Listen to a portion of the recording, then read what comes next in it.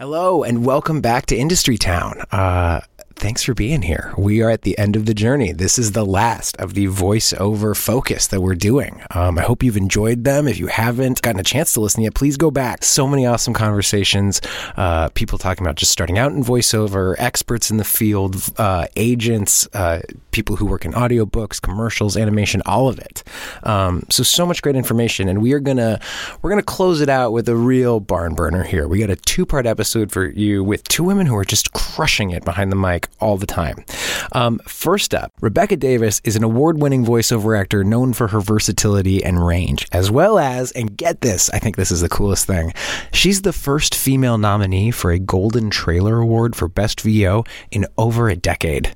She does it all. I remember she used to be the voice for Pandora Radio. She does commercials, animation, promo, all of it. We met back at UCLA. I was an undergrad. She was an MFA. We've done tons of theater together. And I got a front row seat to seeing Rebecca change her career focus from on stage and on camera to voiceover. And the thing about it is Rebecca is so good and so smart about her craft. She uses that MFA knowledge really well, that she's so excellent at explaining how you take your acting training and you bring it to voiceover. I find that she's just an awesome voice and perspective for that. So that's where we're going to start today. And then in the second half, we have a straight up animation legend coming on the podcast. Debbie Derryberry is going to be on the pod. If you don't know that name, she has over 300 IMDb credits, and she is the voice of a little show you might have heard of called Jimmy Neutron Boy Genius. In fact, she's the voice of Jimmy throughout that whole show and the movie that they released that I believe got nominated for an Oscar.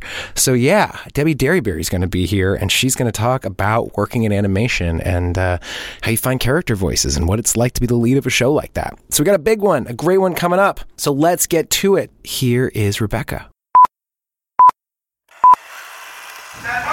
Lock it up, very quiet and stealthy. Ready. Scene 1, take 3, A-Mark. Rebecca Davis, welcome to Industry Town. Thank you for being on the podcast. Thank you for having me.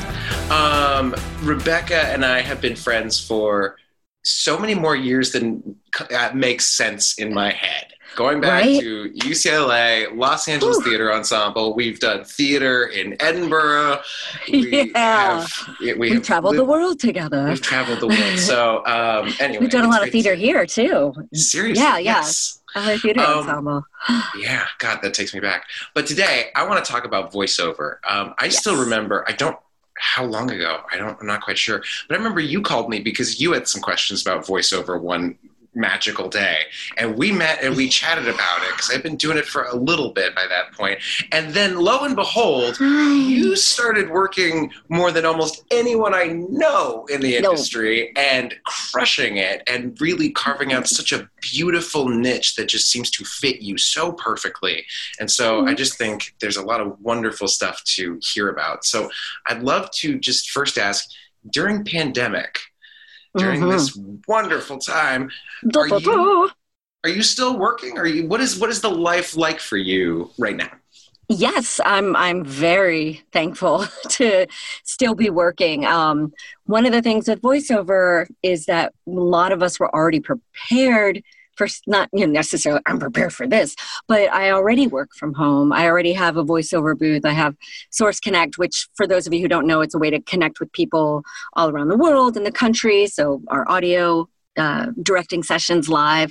So I already had all of that set up, which I know in the very beginning, a lot of people didn't have that and they were scrambling to get things together, which I'm sure was extremely challenging in the beginning. Also, things were a little slow in the beginning, but then all the commercials started, in these unprecedented times. How many versions of that have you done? Oh my God. I swear almost every day I was getting an audition for that. And it got to a certain point where you were like, if I have to say these words one more time. Someone even put new together, normal one more time, I'm taking a shot of tequila. Oh my God, that would make for some real good takes. I'll tell you that. I think somebody even put together a video with all of the different commercials that were doing that. And then it turned right after that. I think the advertising agencies got a hold of that and they're like, oh no, we need to change our advertising now. and things started to switch. It was really fascinating. Real quick. So what's the new vibe now? Now it's like, and it doesn't happen? Yeah. Remember that? That's not happening. We're back. We're coming back. It's just more brighter. A car. Will you drive anywhere? No, but do it. Yeah, but do it. Yeah. A car. It'll make you feel normal. You'll feel good again. Is that the tagline? You'll feel good again. It'll make you think it's 2016 all over again. Great. You'll be happy. No, it's great. Like those commercials. And then animation started realizing, we can work from home too, because guess what? We can still write, and we could still direct, and we can still animate. We could do all of it. And then video games, like everyone just started catching on and calling out to people that had their home studios. And I was really, it was kind of surprising to find out a lot of the big heavy hitters didn't really have a lot of set up home studios the way some of us who have already been working independently, because they get to go to the studios and do all this stuff. And we still go to the studios, not during COVID, but it was really fascinating to watch what was happening. And also there were companies sending equipment. Yeah. Which was did you get some fun toys? Awesome. I did. I didn't get to keep them. And a shout out, they said that I could talk about it. Horseless Cowboy that does a lot of ADR and dubbing for different international shows. They were one of the first ones that sent me equipment, and it was awesome because I still have, I got the Sennheiser, I've got the fancy mics, but they wanted everybody to sound the same. So we all had to be on the same type of mics. And so this person arrived with 2 suitcases and a big bag, like the night before my session. And inside of it was a microphone, a mic stand, a computer, an interface, a giant screen so that I could be doing the ADR live. So how easy was it to hook all that shit up? I think I get IKEA furniture and I'm sometimes like, dang, this is going to be a while.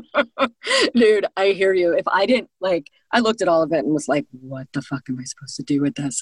But then I got an engineer the night before who literally, we got on FaceTime and he just walked me through everything. And I'm like, here's what my booth looks like. Oh yeah, let's use that instead. He was saying there are so many people that they just had to use big moving blankets and stuff like that.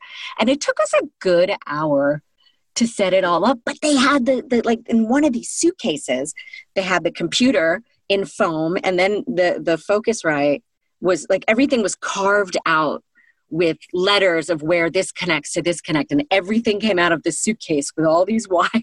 Wow! Oh my god! It feels like the dream Apple product on steroids, or suitcase in the Assassin movie that always has the giant gun that assembles. And you feel like a fucking badass. Seriously. And then afterwards, somebody came and picked it all up. It was just okay, cool. Let's keep doing it this way. What a weird world we live in now.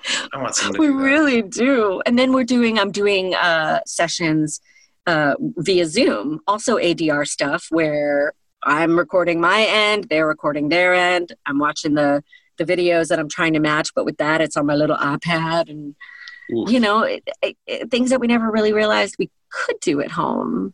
Like that, I always thought was the most challenging. Like, how are you going to do that? They figured it out. Seriously. I mean, John and I talked a lot about how could we ever do online classes? And we thought, well, you could host videos and, communities, but could you ever get somebody to do an acting class over a computer? And that was the one part where we thought, no. And now that's our whole business and it works shockingly well. Is it? On that side, I don't know about the... Well, I mean, I think there's got to be a wide variety of opinions on that, I'm sure. Yeah. But everything has a silver lining. I mean, I miss being in a room with people, and there is something to that. Don't get me wrong.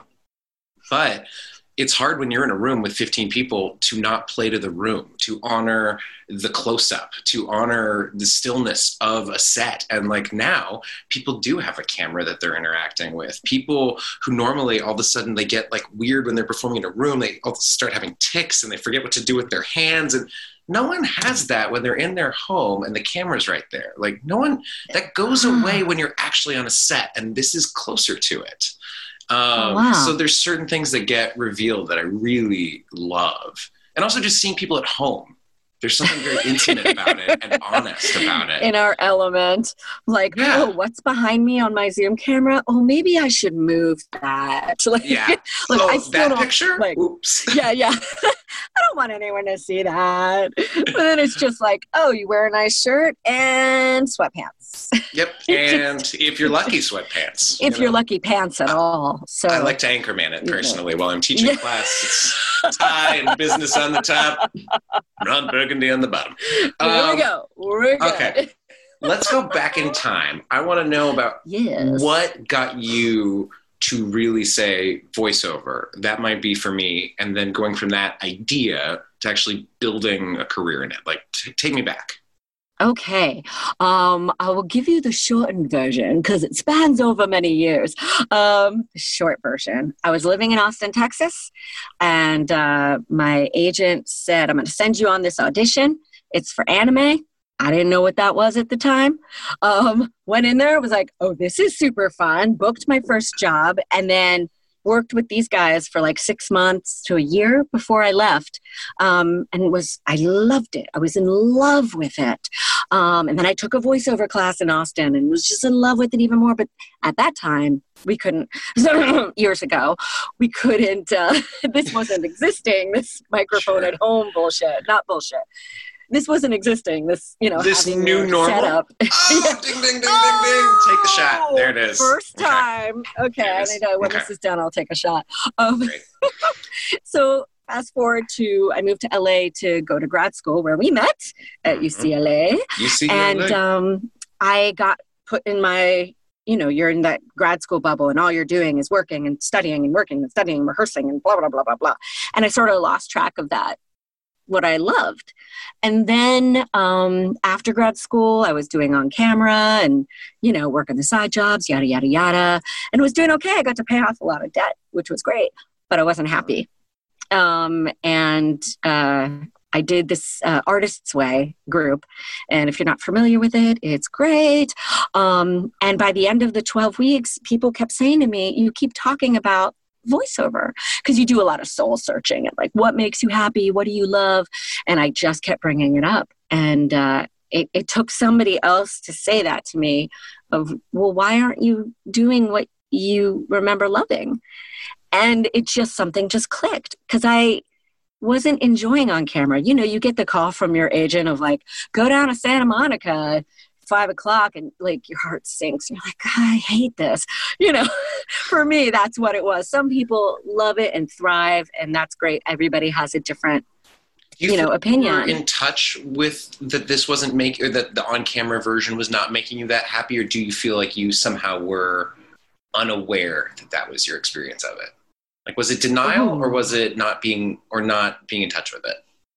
A combination. Like I knew it wasn't making me happy, but I felt like I'm in Los Angeles. I graduated with my MFA in acting. This is what I should be doing. This is the next step I'm supposed to be doing.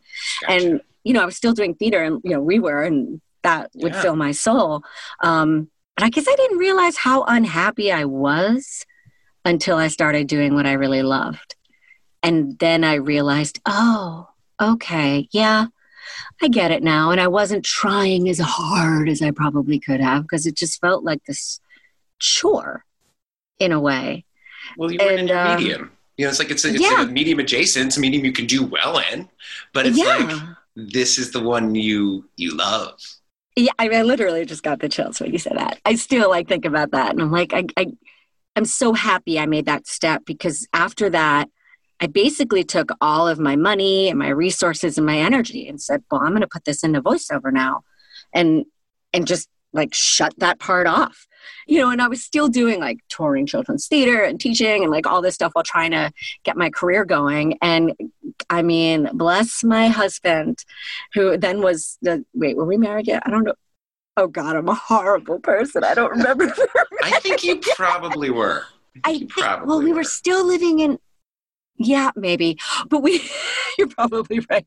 But he said to me one day, he's like, look, you're spending all this time in all these other jobs and you don't have enough time to pursue voiceover the way you want to. So let's just make that happen. Like, I'll work harder right now, because I was working like 60 hours a week to support us. And then he took some of that on and gave me the chance. And then I haven't looked back, and just like studied and absorbed everything I possibly could in the beginning, until I felt like, okay, I know what I'm talking about. I know what I'm doing now. I mean, there's always more to learn, as you know. Like, we're always going to take classes, and we're always going to soak it up, get with the trends, keep up with the times. But yeah, that short version turned into a long one. Quick break to tell you guys about Industry Town's newest partner, the Headshot Truck. They are open for business. They have extensive COVID-19 protocols in place to make sure that you can have a safe shoot. Look, the Headshot Truck, they're awesome. It's run by a great friend of mine, and he spent a lot of quarantine trying to figure out what is it that actors actually need when it comes to headshots that isn't really being offered right now. And they came up with a bunch of great stuff. The first one is the Unlimited Looks package, where if you need a whole bunch of new looks, you got a new rep, or you got a whole new look, and you need a bunch of new shots, this is it. It's infinite looks. So it's a great place to start.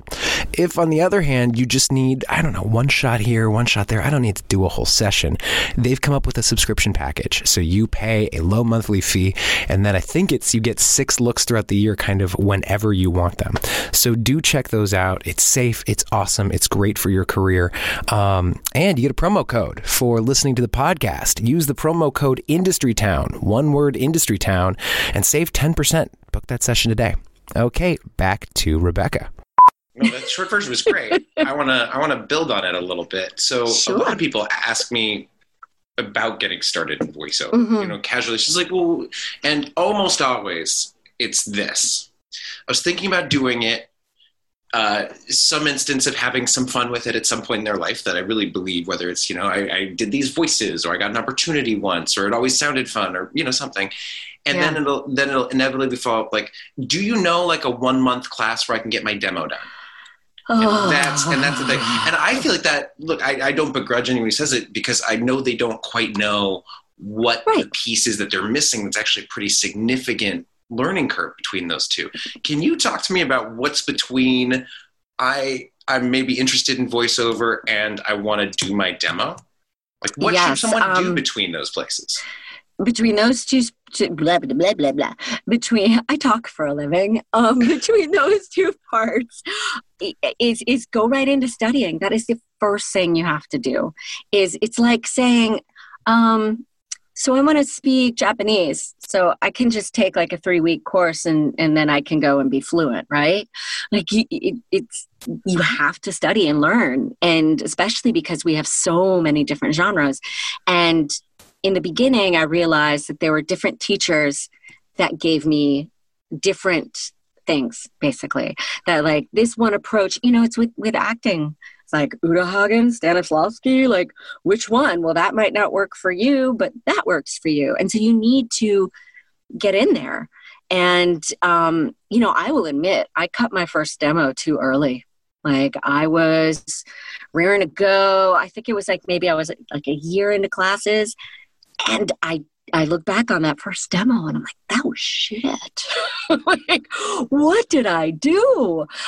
Because you only get one chance to make a first impression. And I was fortunate. I did get an agent from that, but I got an agent because somebody referred me really at the end of the day. But you've got to figure out who you are and where you fit in with what the trends are before you can just put a demo together. And like there are and it's hard because it is an investment, and it's like you're investing in yourself, and demos are expensive, and I understand that. But don't have your friend Sally put together a demo in their basement where the acoustics are horrible and nothing is there. Like you got to put the time and money into that, and it's money. It's what we do. If we use the Japanese, learning Japanese example, though, I feel like people have a better sense of what it is they would learn if they did a 4-year course learning Japanese. They'd be like, okay, I understand that there's like this alphabet that I don't know. I'm going to need to learn. There's vocabulary and grammar and colloquialisms and on and on and on. There's like tools of grammar and language that everyone already knows. And I feel like with voiceover, it still feels more elusive to people. And so I feel like that's what I want to kind of identify a little bit is there's a lot of what you were saying of just like, where do you fit? And do you know how to sell a car without being overly selly? Do you know how to use your instrument in a way to bring intimacy or to bring broad comedy? Do you know how to partner read? Do you know how to endure a session? Do you know how to take a note? Do you know what? There's so many pieces. And so I'm trying to think like, what are some of the ones that I haven't gotten out there? What are some of the things that people learn really early on about copy that I feel like maybe, I think a lot of people think, oh yeah, you just read it, right? Right, so what are some of those foundational things that, because you had an MFA in acting, you knew how to act, right? That was that training. No. I mean, there's always more to learn, but like that was a skill set, right? Yeah, absolutely. So what things did you have to add to that you did not start with? Do you mean like bringing that, but knowing like when I got behind a microphone, translating some of that? Yeah, like, so you get into your voiceover classes and you're saying I did a year of study and my demo wasn't even really, I shouldn't have cut it yet. What things did you still have to learn? I think, well, honestly, for me, it was probably a little bit more confidence in that. That's a big one. To be flat out honest. Yeah, I don't think I was fully confident in it. And I think you could kind of hear some of that. And I think I was still a little more announcery because there is something where your brain, you haven't memorized this stuff. And so your brain is reading it, but you still need to be in it. You still need to believe it and be experiencing it. And when we're talking about commercial, animation, video game, I mean, they all have a different bit of an approach. But you still need to be experiencing it and not reading it. And with copy, it's very similar of, we're doing a monologue. Well, who are you talking to in this monologue? What just happened right before? What are your given circumstances? Where are you? Because I'm going to talk a lot different if I'm sitting at a cafe than if I am just on the edge of a bed with my best friend. And so it's about believing that and making it believable. And also, like, honestly, mic technique. Then when I cut my demo, thank goodness I knew it. But when I first got to it, I was really loud because Rebecca is loud and talks with her. Brian can see me right now and he knows I'm very energetic and I talk with my hands and I express, and putting that into your voice and learning that, you can't move around and bang shit. Which I still forget. I keep a file of my bloopers when I'm recording, just for myself, for shits and giggles. And there are so many of them where you just hear boom. I'm like, ow, because I'm in a little booth. And when I'm in the studio, I can, move my hands however I want, but boom, boom, I forget. There's lots of burps and really wonderful noises on there. Where was I? I lost my. So we're learning mic technique. We're learning, right? And we're also learning. I think you were hitting it a little bit. Like, where do you fit? And so commercially, where do you feel like you fit?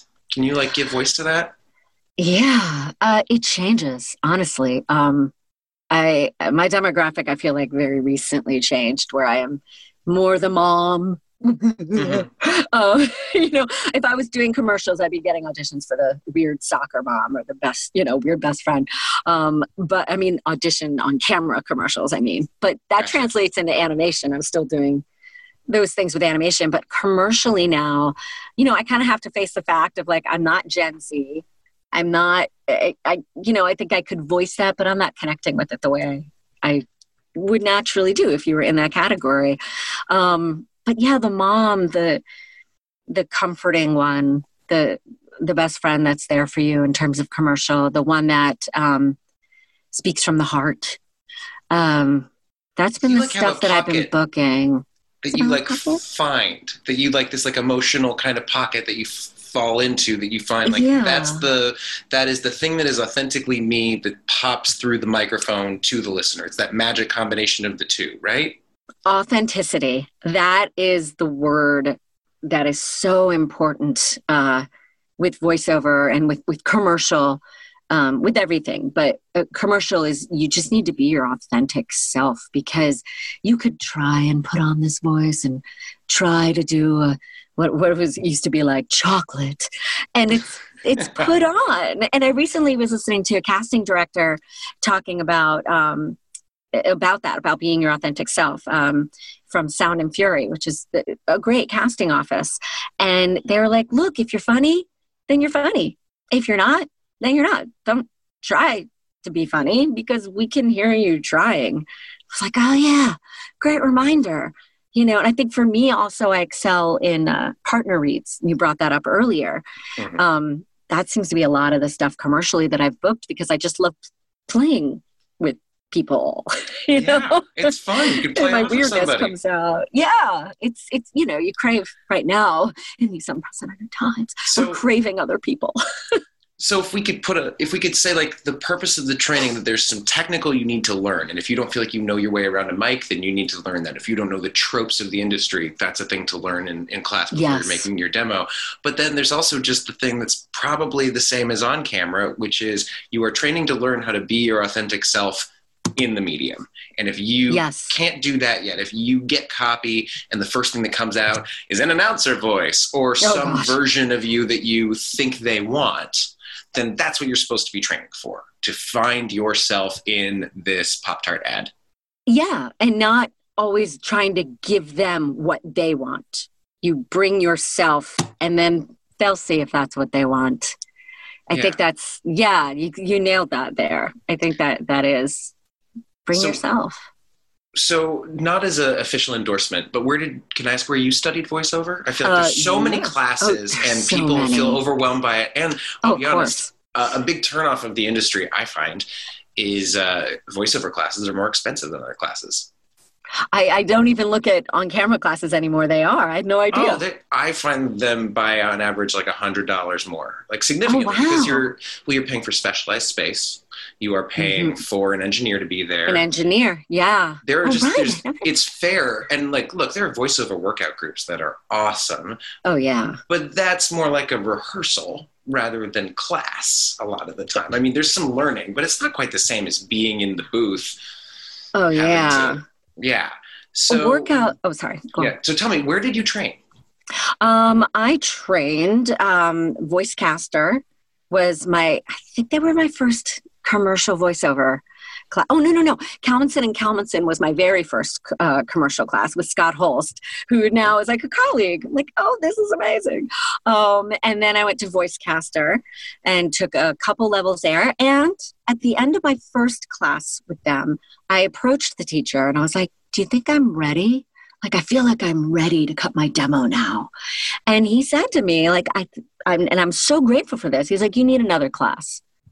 And, it wasn't necessarily you need to take my class again, and I did take it with him because I loved him, but I still went on to take other ones. But I appreciated that honesty because I don't think a lot of people are honest about that kind of stuff. So I studied with them, and then I went back and took another class with Kalmanson & Kalmanson again. I've studied with Bob Bergen, who, those of you who don't know, is the voice of Porky Pig and is also an incredible human being. Like, just being around him, not even talent. He's just good people. And I feel like the voiceover industry is full of that, which we can talk about if you want. But, and I studied with him, and then I studied with Jody Gottlieb working on promo, and Jeff Howell and Dave Walsh. I'm still studying with a lot of these people. And I think a lot of people, and Mary Lynn Wisner, I'm like shouting out to people because they're all amazing. And one of the things that I do tell people when people are starting out and they're like, well, I just want to get a coach. And I say, go take a group class first, because you are going to learn so much from watching the other students in the class and watching how the teacher engages with them and watching their mistakes and also their wins. You learn so much from that. And then when you're ready, do the one-on-one. I mean, the money works out the same way. I know I've studied with more, but that's been over like a decade. I just love hearing that someone who works is saying, I studied with a lot of people. I didn't take one class. It wasn't a one and done. It wasn't. And you're also someone who has an MFA. So it's also not that you had to learn how to act. No, this is just adding the voiceover component. And this isn't to say don't do it, but it is to say if you are, respect it. Like really recognize the commitment you're going to make and that it needs for it to be worth your time, or else, put your time somewhere else, because half-assing it isn't gonna get it done. It's a long-term commitment. And there's also, workshops that you take with casting directors and voice directors and things like that. I know in the on-camera world, there was a whole bunch of stuff weird stuff going on with that for a while that I still don't really fully understand what was going on. But I know in the voiceover world, it was very different. And it still is. But yeah, there's just lots of organizations. And like you said, voiceover workout groups that it's like a voiceover workout group is like, okay, I've lost all this weight and I'm starting to tone my muscles. Well, I want to keep toning them. I want to keep my muscles fresh for that one day where I have to do 1,000 push-ups or something. Yeah. It keeps you sense. On top of your shit. So talk to me about, you get an audition. It comes in. Mm-hmm. What kind of prep are you doing before you actually start laying down your audition? I sometimes approach things differently. It kind of depends on the day for me. Okay. Sometimes I will take it and I won't read the specs. I won't read the direction, and sometimes I'll just lay it down cold without even reading the script beforehand. Sometimes I will read the script and then go in and record just to see where my instincts come into play. And sometimes the cold read, and then if I've read the specs and do a cold read, ends up being the one that I use because I'm not thinking about it. I tend to, like, I know my pitfalls. I tend to overthink my shit. Yeah. And then I start acting. It's like, sometimes it's just me reading in terms of commercial, like it's just there. With animation, I'll do the same thing. And then you go and you see the specs and you're like, oh, I was 100% off, but I played with it and I know what's going on now. So those are kind of the different, in video games, it's the same thing. It's the different approaches that I take. And I do a lot of research. I've always been kind of like a research person. But if I get something that's in animation, I try to find out, okay, what is this? Is it something that already exists? And then I look at it, I'll watch a few episodes to see the styles. Or it doesn't exist. Well, okay, it's been announced. Who wrote it? Oh, these are the other things that person wrote. Okay, I get their style. Or like with video games, they don't tell us anymore what things are. Sometimes you don't even know until you walk in the job. And you're like, oh, and even then you're lucky if you find out. But I'll see like one word that stands out. And I'm like, oh, the Malstupi. Let's look up Malstupi online. And then you find out it's some major franchise. And then it just gets you, or you watch the videos from the commercial and you're like, oh, this is an ad for like Subaru is a great example. And we'll put out to the like voiceover gods, I want to voice a Subaru ad, please. I love what they do. And literally it's like love. It's what makes a Subaru. And their ads are great. They're all the same kind of message. And if you went in for an audition for Subaru and didn't know their style, you might be like, love, it's what makes a Subaru. And it's not that at all. So how much do you watch a lot of commercials? Do you play a lot of video games? Do you watch a lot of animation? How much of that stuff are you consuming versus just auditioning and working? Yeah. Honestly, I should be watching a lot more than I do. Sometimes I'm like on the couch watching TV, skip.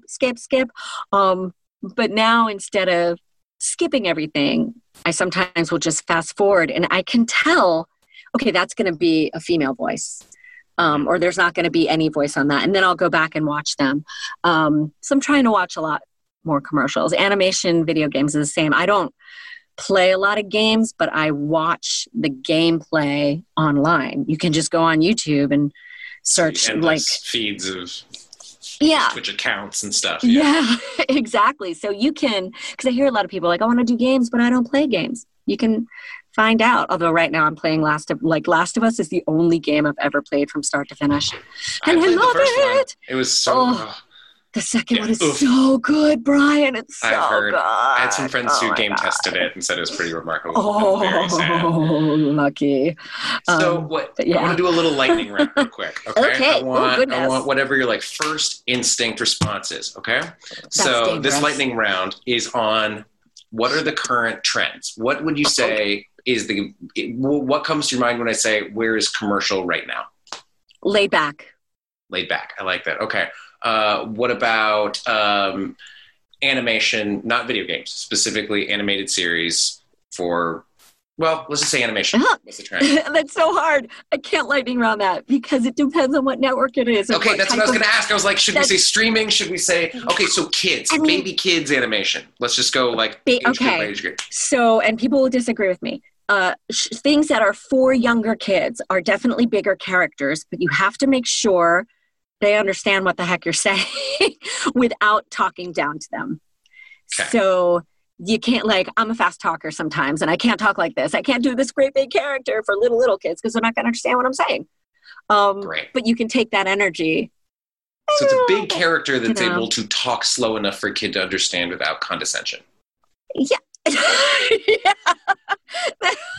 Right. I'm gonna talk slow, but I clearly think you're stupid. Like you can't do that. Unless it's the asshole character. It's like just enough. And if you know, okay, this show is for Disney Junior versus Disney, there's going to be just a little bit of a difference there. If what the major trend right now, a lot of it is just natural. It's just acting.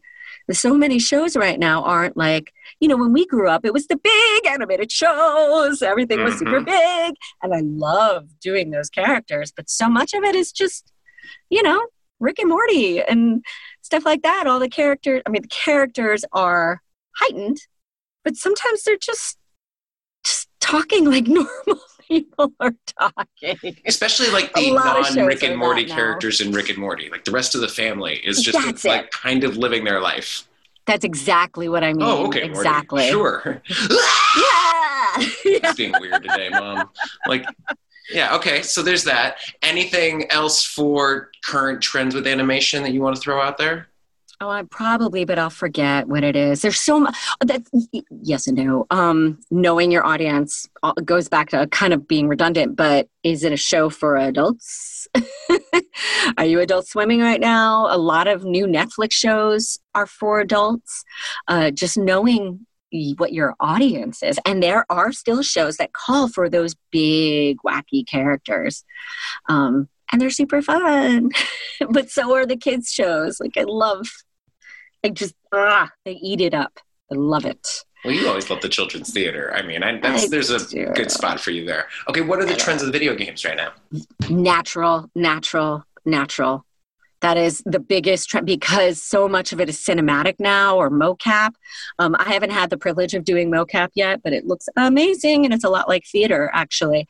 But when you watch cutscenes, you're like, it's natural acting. And there are some video games, I shouldn't say all of them. There are definitely some video games that are heightened and you're doing like JRPG and you're doing games from other places. They've got some heightened stuff going on and I've had fun with those. But it really is just acting, and you got to know your frag out, incoming. I'm not going to shout because I'll blow my mic out. You got to have that kind of in your wheelhouse, your pocket. Please go with wheel pocket. Wheel pocket. Wheel pockets. I love it. This is fantastic. Okay, so wait, those are my trend. What about, so we say naturalism. We say we're not supposed to push it too much, but then you get a character and it's for a video game or it's for an animated show and you're playing an alien named Bleebloop who's made out of three, concentric circles of, viscous gasoline or something. And they say that, so how character-y do we get when we start to not be playing humans, or are we still bringing mostly a authentic, grounded human voice to that? How crazy are we getting with our characters? That is a great question. And I go back to what's the audience for that? Because you could have a crazy green, concentric circles who just a viscous gasoline. Normally, yeah, I did. Which is kind of hilarious. Or you've got the claw. You got that. I think you have a little bit, again, depending on the game or the show, a little bit more leeway with those weird ass characters. But you're playing a dog. Maybe your dog, depends on what they look like. They're just a little bit more heightened. You see all those dog movies and it just depends on what that dog is versus the little hyper chihuahua. What I like about what you showed. Oh, yeah. Oh, go ahead. No, I always find it funny when it's totally contrasted. You see a giant dog. When I'll get an audition for something like that, I see this giant dog and I give them the dog that they want and they say they want this gruff, takes up space. And then I'll give them the smallest little voice in opposition because why not? Well, I think that there's inherent like conflict in that and contrast and dynamics. Like, yeah, it's way more interesting to see something that has subtext, and that's like character subtext all of a sudden. Yes. I think that's really fun. Is. Do you remember that old animation of like the big dog, and then the little one that kept jumping over? Like, what are we going to do today, Bob? Yes. What are we going to do today? Like, imagine if that was switched with the voices. Like, that would just make me pee my pants. It's true. We need a Pinky in the Brain where they swap voices. Oh gosh, that would be amazing. Bring back Pinky in the Brain. You're bringing back Animaniacs. Yeah, let's reboot the whole damn thing. Yeah. Okay, let's talk about equipment. When did you start buying equipment, and what was like a good first generation getting started kind of investment for you? Yeah, another really, really great question. When I started feeling like not having a mic was holding me back was when I started really thinking about equipment. When that point, like I was talking about earlier, when I'm like, okay, I'm going to make a demo now. Oh, well, I need to be ready to audition then. Yeah. Luckily, my first agent still had a booth and I was going in all the time. My agent now, no, you're not. Before these unprecedented times, you would still hardly go in. Yeah, I was still recording from home. My first mic was an AT2020, which is a USB mic. And I was lucky enough, God, my first one, a friend gave to me for $20. Cassie, thank you. Because I was talking about I needed one. And she's like, I've got one in my car and I just got another one. Do you want? Yes. And then I won my second microphone. So I just got real lucky in the beginning. Awesome. I won some headphones. And then from there, it was learning how to use it in my own space and setting up. Like at that point, I was in my closet with clothes, with a blanket over my head, sweating my balls off, trying to record this stuff. And then I started working with the Don LaFontaine Voiceover Lab, which we have free access to if you're a member of SAG-AFTRA. And that's where I learned editing software, Twisted Wave. And once I learned that, then it opened up even more to me.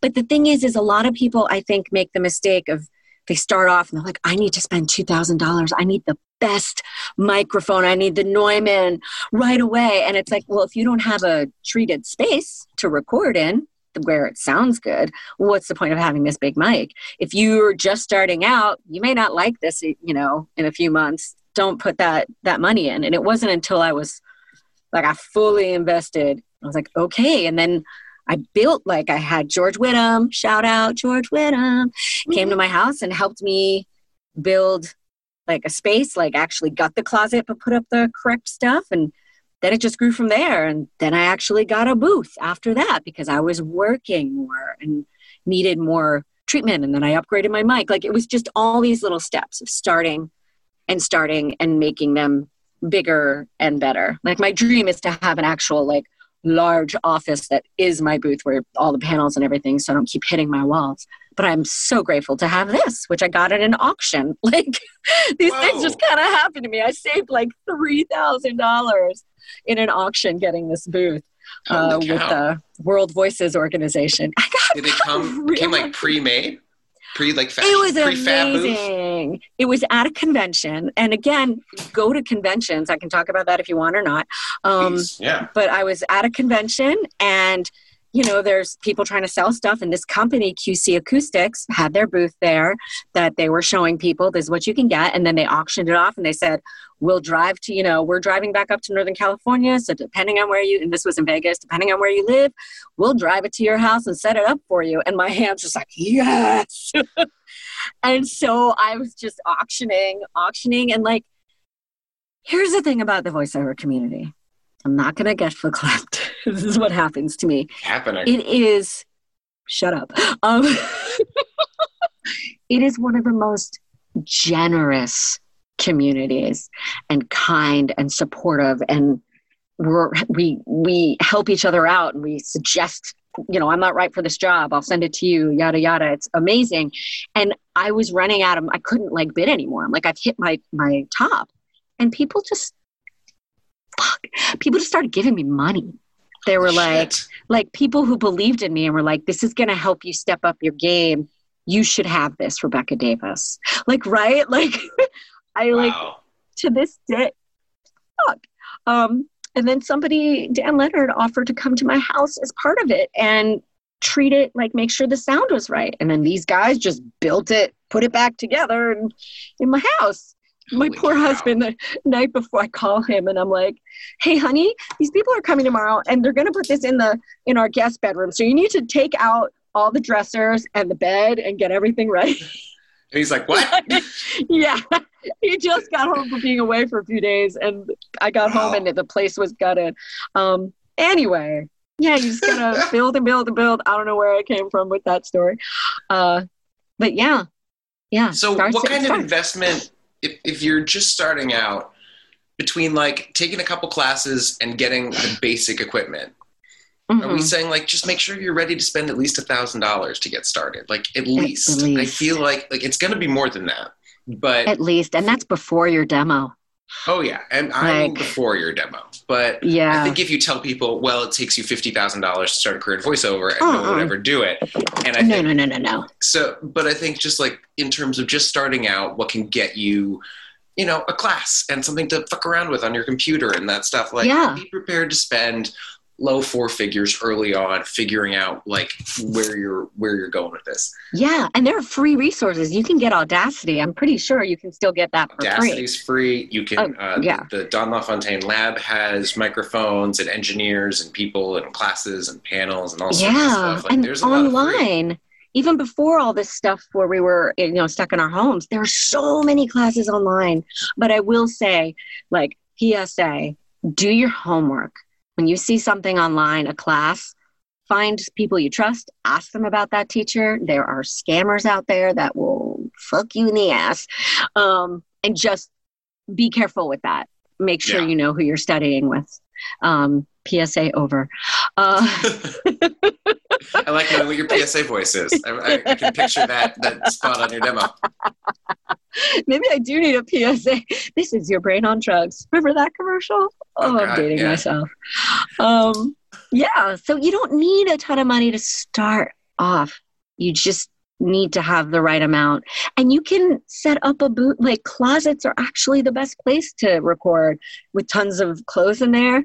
You just need a few little tweaks. You don't need to have fancy booths that I have. And there are fancier booths than what I have that I'm like coveting. I'm like, oh, I want your other one. But you don't need all that fancy stuff. About some voiceover actors who plot to steal like the prized booth. Like maybe like since Don LaFontaine passed, his booth has sat in a locked room with cameras and lasers. It's Ocean's 11, but it's Ocean's booth. Yeah, it's a heist movie. Yeah, well, I don't know. It feels like Carmen Sandiego. To steal a whole booth feels, that's a whole undertaking. Yeah, all the microphones and all the equipment and. Yep. Yeah. No, this is going to work. We're on to so tell me a little bit. As an artist in this field, do you actively market? Do you have a marketing plan?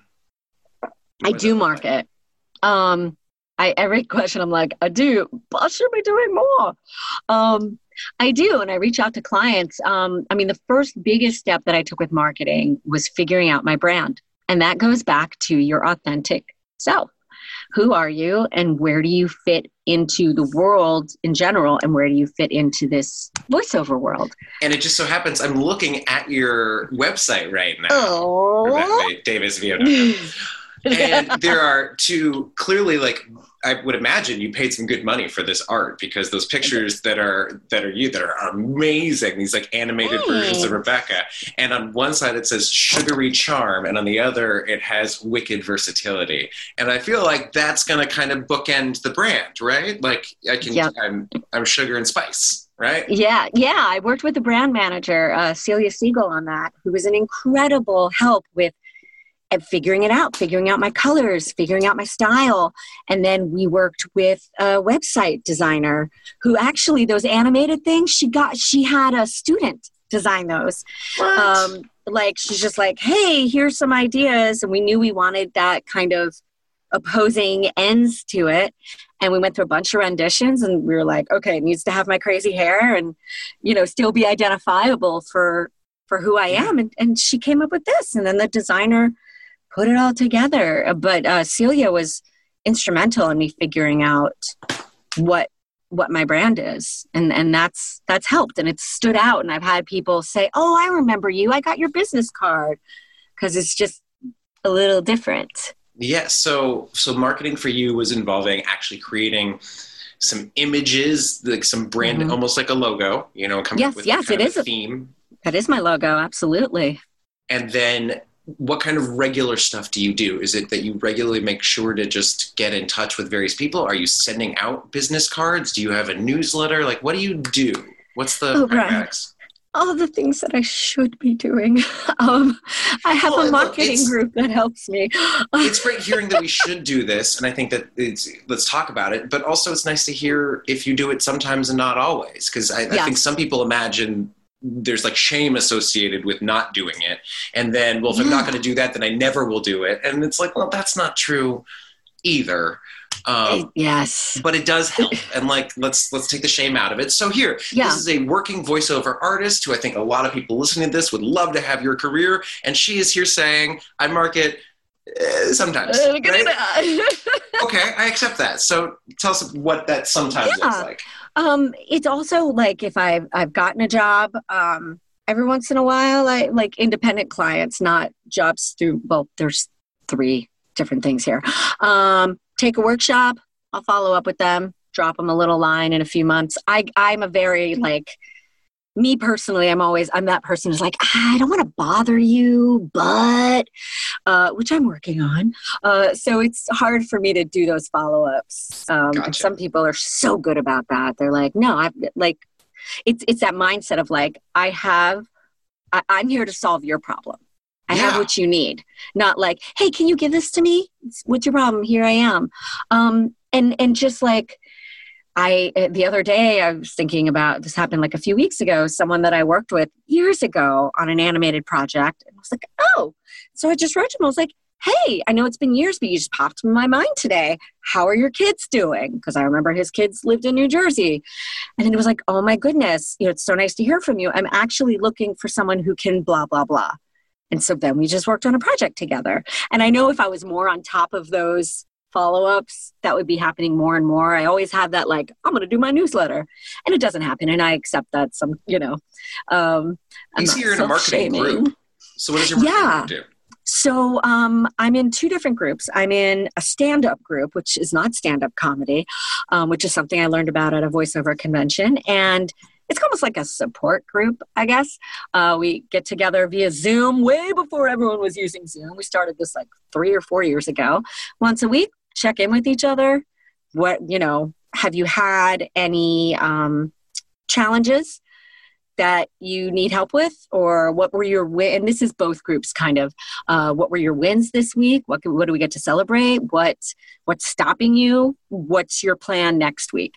And people have some people have mastermind groups, and there's different types of things, but we have voiceover ones. And then I have one, and those are people all over the country, but then I have one that is just in LA.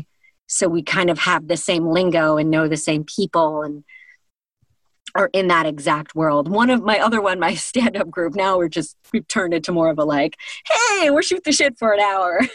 Sure, they're your friends. It's good for your soul. And you still know the same thing. It's community. And that is so important because we work in a vacuum. I work in my little, you guys can't see, but like my padded cell, basically. And so we need that human interaction before all of this anyway, more than you're doing the on-camera world. You're on set, you're with people. We don't get that. It's so, where was I going? So the stand-up group is really important to that. And the marketing group, we just help each other brainstorm. And you're like, hey, like if I just said to them, hey, I really want to do a newsletter, can you guys help me? These are my ideas. Then we'd all kind of brainstorm together, and somebody's going to think of something way better than I would. Someone's opinion of like, oh no, Rebecca, that's the wrong direction for you because you're not that kind of person. That kind of thing. What helps the more they know you, they're able to give you more specific feedback. Exactly. Because sometimes people know you better than you know yourself sometimes. what they know is the version of you that's experienced by the outside world, which is that's who's receiving it. Like, they might not know. Thank you. Okay, well, that wraps up the episode. Thank you so much. Looking for a high note. Shots for everybody. Well, I have to have a lot of your time, so I only have a few more questions for you, but I do have a few more. So much fun. What about networking? And I feel like this leads into these mastermind groups and conventions that you're talking about. One thing I've noticed in just kind of the times we've talked voiceover, I one time brought you out. I was like, you tell me your secrets. I mean, like, we've done this for a long time. But to me, a big part of what made you seem like you felt like a part of a community was embracing being in the fucking community. And can you talk a little bit about how one makes a first impression with those? Because groups like that are easy if you feel comfortable. But to pierce the veil of that, to figure out where I'm supposed to be and not have imposter syndrome to be there and learn how to impinge on those groups, that seems very scary to a lot of people. So talk about the networking portion, please. You are right. It is scary to a lot of people. And when I first started out, I was terrified. I'm I don't remember which one it is, introvert, extrovert, or extroverted introvert. I'm very much an extrovert, which people know me as. But I get super socially awkward in new situations where I don't know anybody, or like if I think there's like a gatekeeper. Oh, it's so good to know. Yeah. Oh yeah. People think I'm very confident. I am not. Right. Thank you. I am not. You get it. No, me neither. I'm just like going to like my weird self when I'm around people that already know me and I'm comfortable with them. But especially if there's a gatekeeper, I'm always like, and by gatekeeper, I mean like a casting director, a voice director, someone that can help my career. But, and I say this with I wish I got to know that, like, if I'm hanging out with someone, I don't want to know, what can you do for me? I just want to get to know you. And then if I find out later, oh, okay, well, cool. I've made it's about personal connections. And the first time I went to a voiceover convention, I barely knew anybody there. And I felt like I was an imposter for several years. I felt like I don't belong with these people are amazing. Look at this. But I just, hung out with people and just talked and tried not to just talk shop. Like, actually, ask people questions. Oh, I love your bracelet. Where did you get that? But only if you believe it. And it's real. Like, I genuinely want to know, where did you get that bracelet? It's gorgeous. And finding your people and going. So you can find, there's so many different voiceover conventions, or just going to classes is networking. Some of the people I met in the very beginning, I am still are my besties in the business. And you just find yourself more and more comfortable. But I also kind of, I like to, I like to give back. I like to reach out and help people the way people helped me in the beginning. And finding ways to do that is also, my motivation isn't networking, but it's naturally in there. Like, I work with women in animation. I work with, a couple other things that I can't remember at the moment. Young Storytellers Foundation, helping other people. And that's, oh no, my iPad just went to 10%. Oh no, I can switch to my iPhone because I don't know when that's going to happen. And that would make me very sad. That just raised the stakes on the rest of us, didn't it? Oh shit. No, we're going to just get cut off anyway in a certain moment. But networking it's important. It's so important because that person is like, oh, I'm not right for this. Oh, I know somebody. And I've gotten jobs that way where people are like, oh, Rebecca, you'd be perfect for this. Thank you. Great. And you get more comfortable. So the networking seems like just go make friends. Don't network, just connect. Find somebody you like there. That's the word, connection. Yeah. And it is overwhelming. Don't go there to get anything but a friend. Go there to yes. You've had a really successful time there, like an actual friend, someone you could really truly be friends with.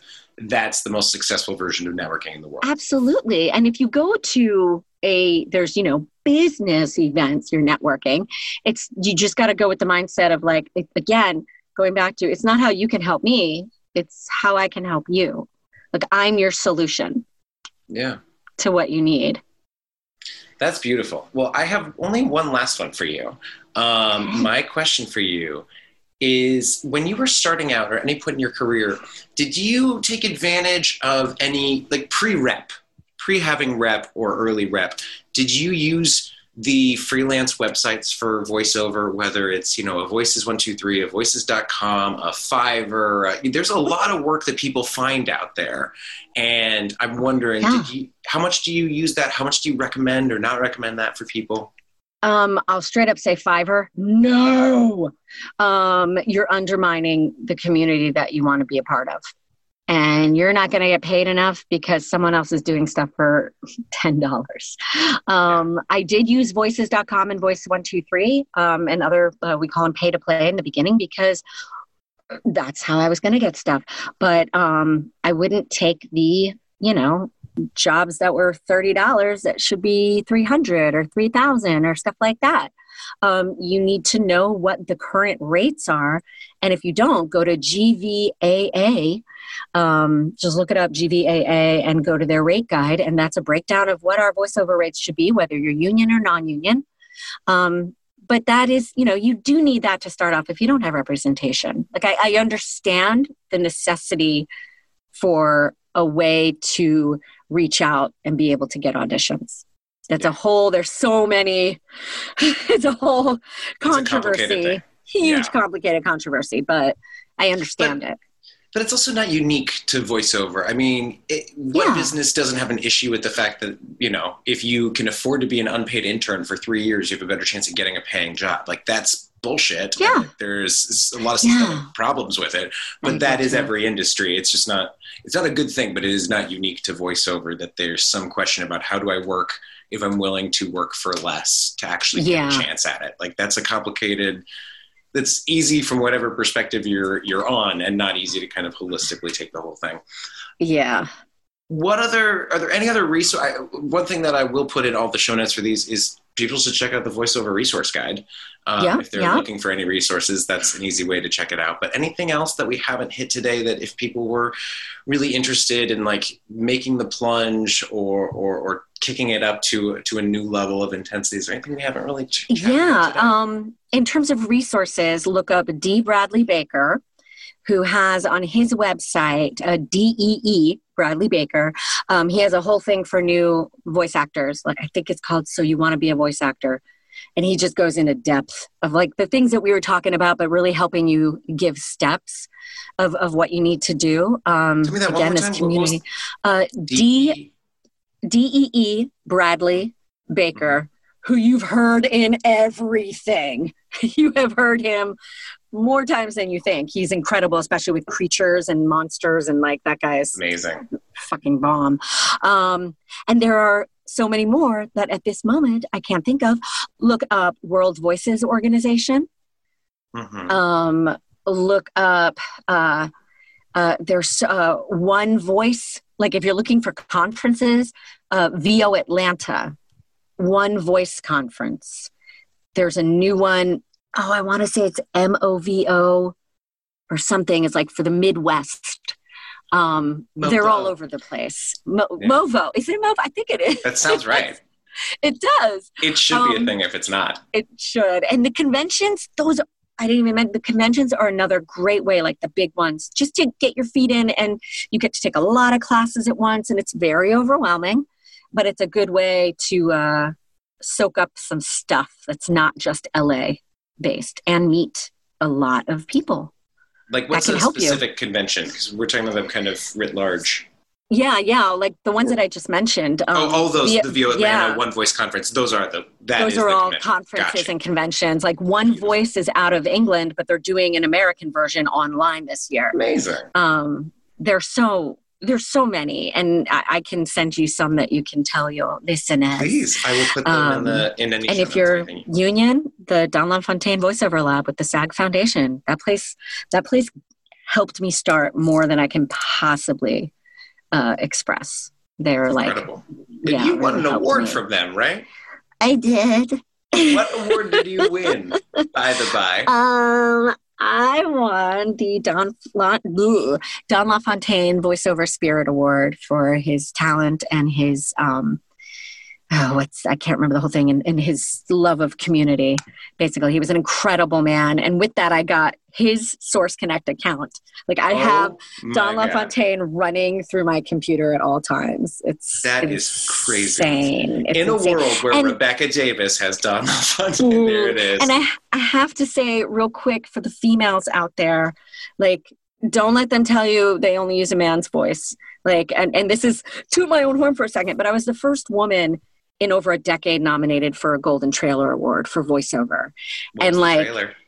It was Captive State. I can't believe for a second I couldn't remember. It's called Captive State. And I was so proud of it. And they used a woman. And the same thing, like I've just been doing some work for AMC Plus, and they contacted me and it's like, yeah, the client wants to hear a female now. And now I'm the voice of them and I'm the female. Things that you wouldn't have seen 10 years ago, or things that people are still trying to tell you, oh, a woman's voice can't cut through. Bullshit. Don't let them say that to you. That's for all the women out there. Thank you for that. That's. I did want to ask, going back one second, who was the brand manager you mentioned? I feel like people might be interested in potentially hiring one. Celia Siegel. Ceila. Mm-hmm. Siegel with an S is her last name. Just look up her voiceover, Celia. She's amazing. There are lots of other ones out there, but this, again, talk about a good human being. That woman has heart to the max. I like to surround myself with good humans. What can I say? Like you. I miss you. Like you. Well, I think that wraps it up. Rebecca, thank you so much for coming on the show, giving us your wisdom, your experience, your expertise. It's nice to have a Don LaFontaine Spirit Award winner on the show. Thank you. Thank you. I'm really, I adore you, and I'm so, grateful. Hopefully I helped somebody out there, and y'all can always reach out to me. What's the best way to get in contact with you? Do I want to give my email? Yeah, I'm going to do it. Instagram. Like shit. Twitter is Rebecca Davis VO. On Twitter, Instagram is Rebecca's Voice. Rebecca, thank you so much. Okay, we're about to get to Debbie, but first, can I ask you a quick favor? If you are digging the show, it would be amazing if you could rate and review Industry Town on the Apple Podcast site. That stuff really does drive traffic and affect sponsorships and all sorts of stuff like that. So if you're really looking for some extra credit and to warm my heart, please give us a follow on social media and review us on the Apple Podcast site. If you are looking for us on social media, at Industry Town Podcast. Also, I want to quickly tell you about our sponsor, Actor Salon. Actor Salon has moved entirely online and is helping people with their careers every single day, even during the pandemic. So whether you need help with your branding, building relationships, getting more auditions, finding representation, choosing your headshots, any of that stuff, Actor Salon is here. And the best news is that we're offering free audits. So if you don't know if it's the place for you, or you're wondering how does it actually work, email assistant@actorsalon.com and let them know you're interested in a free audit. They'll set you up for it, and you get to watch a little video that I did, and you get the whole experience. So yeah, check that out, Actor Salon free audits. Okay, let's get to our second guest. She is a 2-time Annie Award nominee. She has over 300 IMDb credits. She's currently voicing leads on F is for Family on Netflix, and the role of... She's currently voicing leads on F is for Family on Netflix and Tigtone on Adult Swim. She is the celebrated author of Voiceover 101, How to Succeed as a Voiceover Actor, and she's probably best known for her work as Jimmy Neutron in Nickelodeon's Hall of Fame series and film Jimmy Neutron Boy Genius. Here is Debbie Derryberry. Oh, thanks, Brian. I'm so glad you're having me on. I love talking to you. You're like all over the place. You're so popular and actory and high tech. That is my new branding slogan. Actory, popular, high tech. That's it. That's what I'm going to go with. From here on out, this is what I'm running with. No, it's been, I don't know the last time I talked to you, to be honest. And it's one of my favorite things about doing this is I get a chance to just say, can I just spend an hour talking to you about what you love doing? And it's such a treat. Yeah. I'd love to start with just how is your pandemic going? How is it being someone established in the voiceover community during a pandemic for you? I feel like we got the lucky stick. For some reason, some of the other parts of this industry kind of didn't do so great and had to go on pandemic lockdown and people weren't working, and voiceover just kept going because we all have our home booths where I always audition, but now I also work from my booth. I record from here, and they have figured it out. I mean, they know exactly what software to use and how to hook it up. I know I'm not allowed to say hook it up. Okay. They know how to connect it on Zoom, and there's something called Source Connect, and there's another one called, I don't know, there's so many different names for the softwares that they use. I can do ADR, I can loop, I can do new records, I can sing. It's amazing. So I'm in this booth all the time. How many hours a week, roughly, are you in that booth? Goodness. 20 to 30 hours a week in this booth. Yeah. Do you feel creative and excited? That's all paid time. That's not all like recording time. That's audition time also, which, as you know, we don't get paid for auditions. I like to think that we're always paid for the auditions. They just amortize it over the jobs. Right. That's the way I like it. 200 auditions to one booking. Does that feel fair to you? What's a fair ratio in your mind? Right now it's gone up a little. I'd say it's more like 150 to 1 because I do a lot of auditions every day. And I would say a lot more people are getting more savvy about home booth records, but they're not all there yet. And so for an engineer or a producer to be like, Debbie's just easier. You know, her booth is set up. She's good to go. There's no problems. Did you set up your booth yourself? Did you contract that out? How much are you responsible for your tech? I'd say almost 90%. I have my husband who happens to be tech genius, and he, helps me with some of the heavy lifting. But like I crawled under the house, I pulled the cables. When we gutted this closet and put up the walls, I did hire a specific studio guy who knew how to hang that door with the, what do you call it? The little lock around it, the air, that rubber. Yeah. Yep. Sound lock or whatever it is. Yeah. Yeah. And I had Dan Landard come, and he built the plenum that goes on the roof in the attic where the air goes through, so I can have ventilation. So, but I was involved the whole time, and actually I have a YouTube video people can go see on making my booth, how I did it. Amazing. Well, we will put a link to that in the show notes.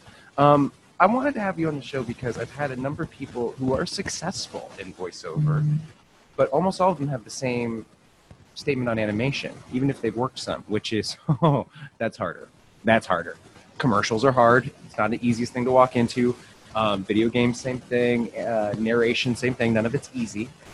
But that animation seems to be kind of this own rarefied air where there are fewer people who get the jobs, and it takes a few more years to kind of get your foot in the door.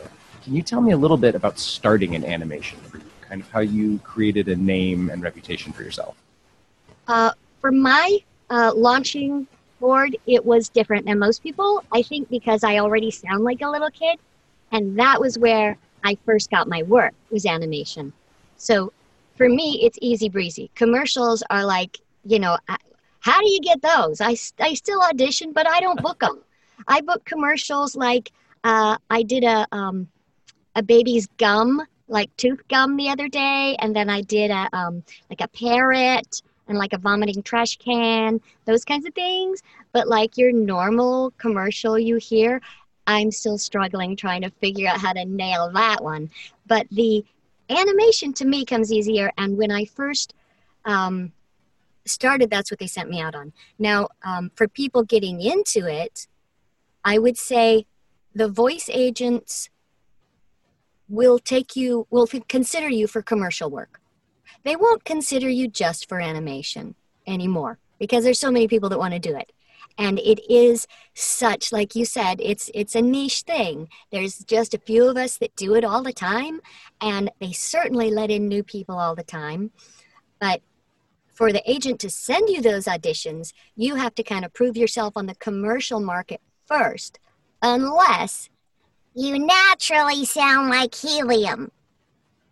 then they might say, great, we'll send you on animation because that's what she sounds like. And a lot of people, not a lot, but some people sound just like that. And it'd be a waste of time for them to start commercial first. Well, can you just give me 5 seconds of vomiting trash can? Yeah. It's a combination of a cough and a retch. So it's like...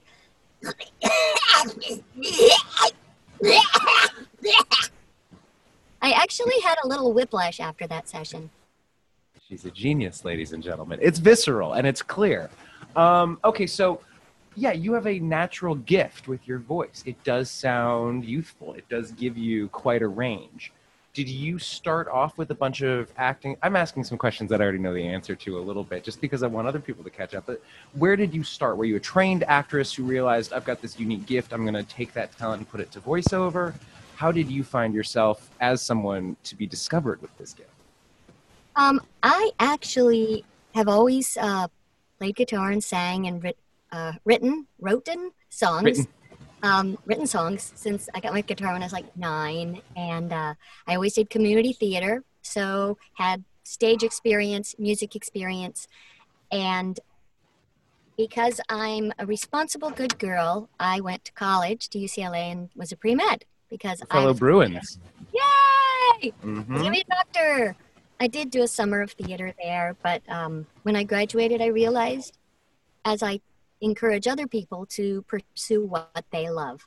So, of course, instead of med school, I moved to Nashville, which that's what people do. So, especially people with a pre-med background. Everyone in pre-med, go to Nashville. Yeah. Somebody said, Deb, you need to move to Nashville. You love country music. Okay. So I didn't get hired for singing country, but I did get hired as a session singer in a child's voice. I don't think I've ever been paid to sing like a grown-up yet, but I ended up with a decent reel, and then, somebody saw me being all little, and they were like, you want to do stand-in work for the little boys on Hey Vernitz or on Ernest Goes to Camp, those Jim Varney movies? Oh, yeah. And I'm, okay, I'll do anything to keep from waiting tables. And one of the moms of the kids was like, you should do voiceover. I said, what's voiceover? You should do cartoons. What? That's a thing? I didn't even know. Anyway, long story. It's quite a journey, though, because, yeah. I don't want to bury the lead. Like, yes, you work in animation, but you work in animation. You are multiple-time Annie nominee. You've written books. You have music in the world. You have a plethora of... there's so much here that you have to offer people. And so I'm very excited to talk to you about all of it. If someone's listening who is, trained as an actor, they have some idea of what they're doing creatively and organically, but they haven't created an animated character yet, where would you tell someone to start? Buy my book. Well, what's the book, Debbie? Well, some copies. It's called Voiceover, How to Succeed as a Voice Actress. It's Voiceover 101, How to Succeed as a Voice Actor. It's on Amazon. You can get it on my website. Email me. But I've kind of broken down everything I've done over the years and kind of made it, organized so that you could approach it from different angles. And it is an acting job. But the voiceover book kind of focuses on the things that are specific to voiceover. Because as you know, it's a different set of tools. It's a different skill set. And in fact, I'm teaching the second of my dramatic voiceover intensives. I don't know when this is coming out, but it's probably going to be over by then. There will definitely be a link, though, to where people can sign up for your classes, for sure. So. Yeah, I sometimes teach classes. Mostly I'm coaching privately now because I have to stick it in between sessions, and I never know when I'm working now because everybody's doing voiceover, and there's so many jobs available. I forgot what the question was. Yes, if they wanted to get into voiceover. There's a lot of people that teach. There's a lot of seminars. There's a good website that Dee Bradley Baker has called...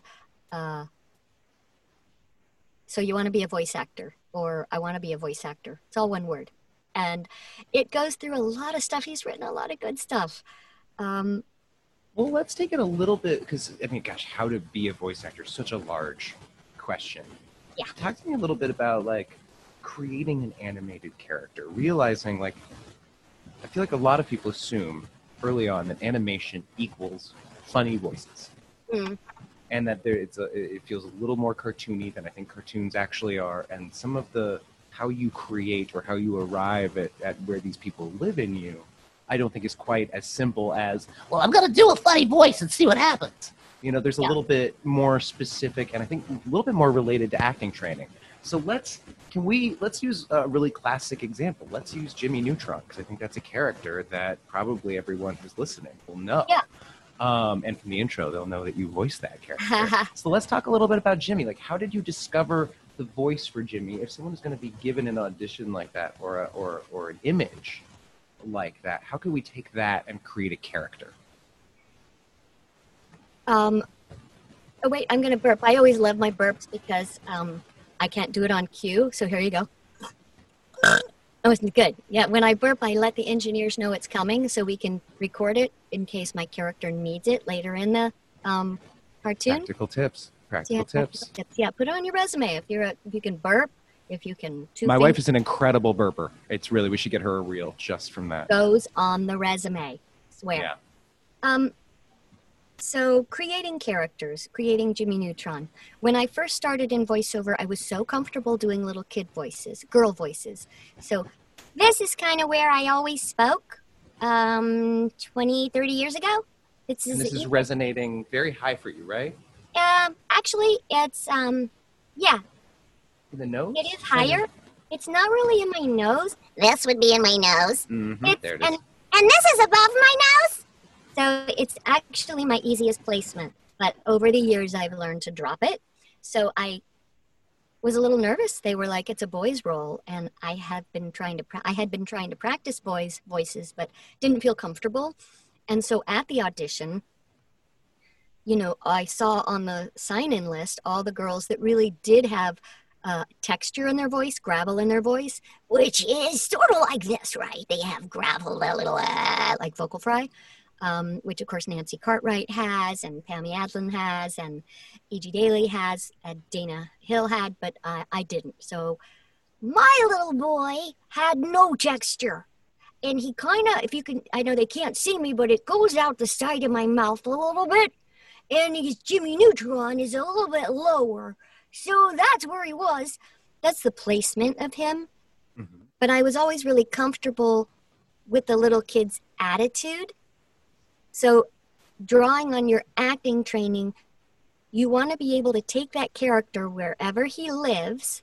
If he lives here and he goes out the side of my mouth, that character has to be able to fly through crying, happiness, anger, and not change the voice. And I think that's the challenge to most people, is that when you find your character, can you live in that character? Like, I know method actors will go into their character and stay there for a few days.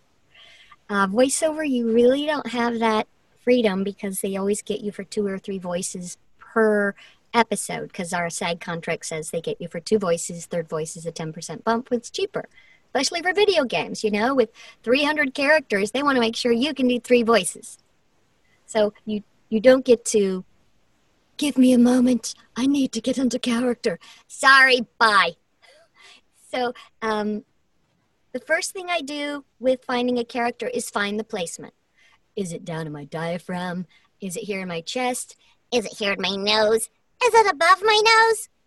After I've placed it, then you can put an accent on it. Say it was up here.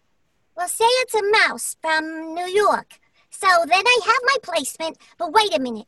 I'm going to make him from New York. Wait, now he's a boy.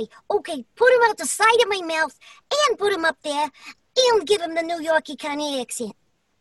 So there's these layers that happen, and you kind of hold on to all of them. And it sounds confusing, but when you figure out how to do it, then it's like driving a car, right? Like when you drove a car for the first time, you're like, there's so much to know.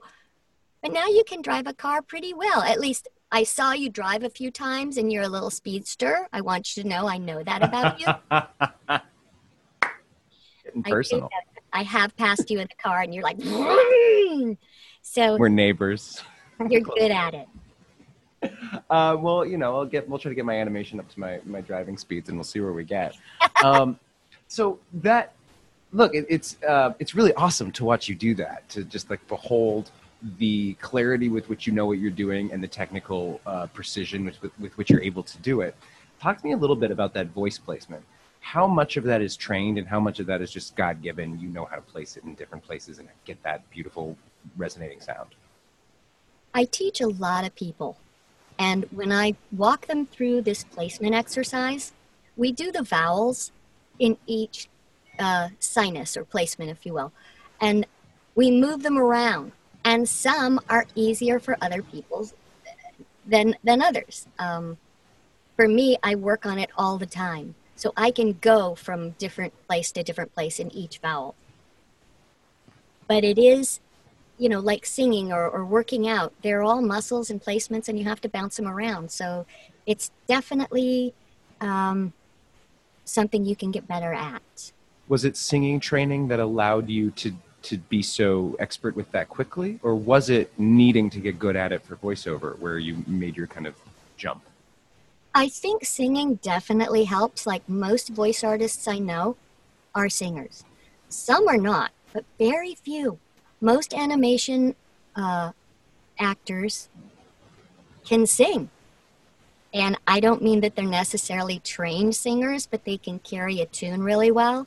So, because animation has, not all animation. I mean, if you're looking at something like an adult cartoon, there's not necessarily the highs and lows that you see in a preschool cartoon or in a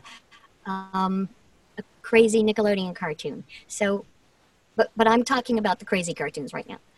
They have a lot of ups and downs and flows and melody to it. And you also want to be able to hear what the director says. And if they, most of the directors are like, 10, 12 years old. And so they don't know how to speak to an actor like you and I are used to being spoken to, right? I like to be directed by an actor who knows how to get from me what they want. But sometimes they'll give you a line read, which as a voice actor, it's not an insult. Okay? If I'm not giving it to you, give me the line read. And as a voice actor, I need to be able to hear the melody in that line read. If I'm saying, no, come over here. And the director says, no, come over here. One more break to talk about Industry Town's presenting sponsor, John Rosenfeld Studios. John Rosenfeld Studios is one of the preeminent film and television acting studios in the world. We do ongoing classes, audition coaching, and tapings, and we moved it all online so you can stay safe and keep growing your craft and your career and auditioning and booking work. Check out johnrosenfeld.com for information and email info@johnrosenfeld.com to schedule a consultation or a coaching. To just quickly talk personally about this, Zoom acting classes are a huge part of my life. I teach them multiple ones every week. I take them, and it's powerful and it's fun. It works so much better than I expected. And the thing I really want to share today is how necessary it feels. It feels necessary for the soul, having community and something to focus on, but also just necessary when it comes to working right now. The thing that I'm seeing is that the people who've been figuring out how to do Zoom auditions and Zoom table reads and figuring out how to connect over the internet, that it's paying off in the auditions, that it's paying off in terms of actual work, that people aren't rusty. So my hope is that you find that. So I hope you find yourself getting to a class, and I hope it's one at John Rosenfeld Studios. So yeah, check out www.johnrosenfeld.com for details. Okay, back to Debbie. So I love working with trained actors, but there is a learning curve to VO, voiceover, because you don't have that liberty of those pauses for your dramatic mugging, for your face scoff, for your eyeball roll, for your shoulder shrug, for those things that don't have sound associated with them. In voiceover, you have to make those. I do a whole class on how to spell getting slugged in the stomach, how to spell jumping off a rock into the clouds. How does a writer write that? What is a teenage scoff? How is it spelled? Those things. There's so much specificity to it and what you're talking about. Tell me what you think on this. So many people who want to get into voiceover, I love that they want to get into a class, private coaching classes, and I think it's great. But would you also say that if you haven't done it, if you don't have the background, that one thing that would be valuable towards a career in animation is just a voice and speech teacher to really learn your instrument and how that thing works and how you support your breath and your voice and you place it. If you don't have that background from singing or drama school or wherever you may have picked it up, I wonder if those full-on voiceover classes are going to be as useful or tangible if you don't have that voice and speech background. What do you think? I think it depends on the person. I do send some people to I have a couple singing coaches that I send them to that know what I want and know how to train those people how to do those things.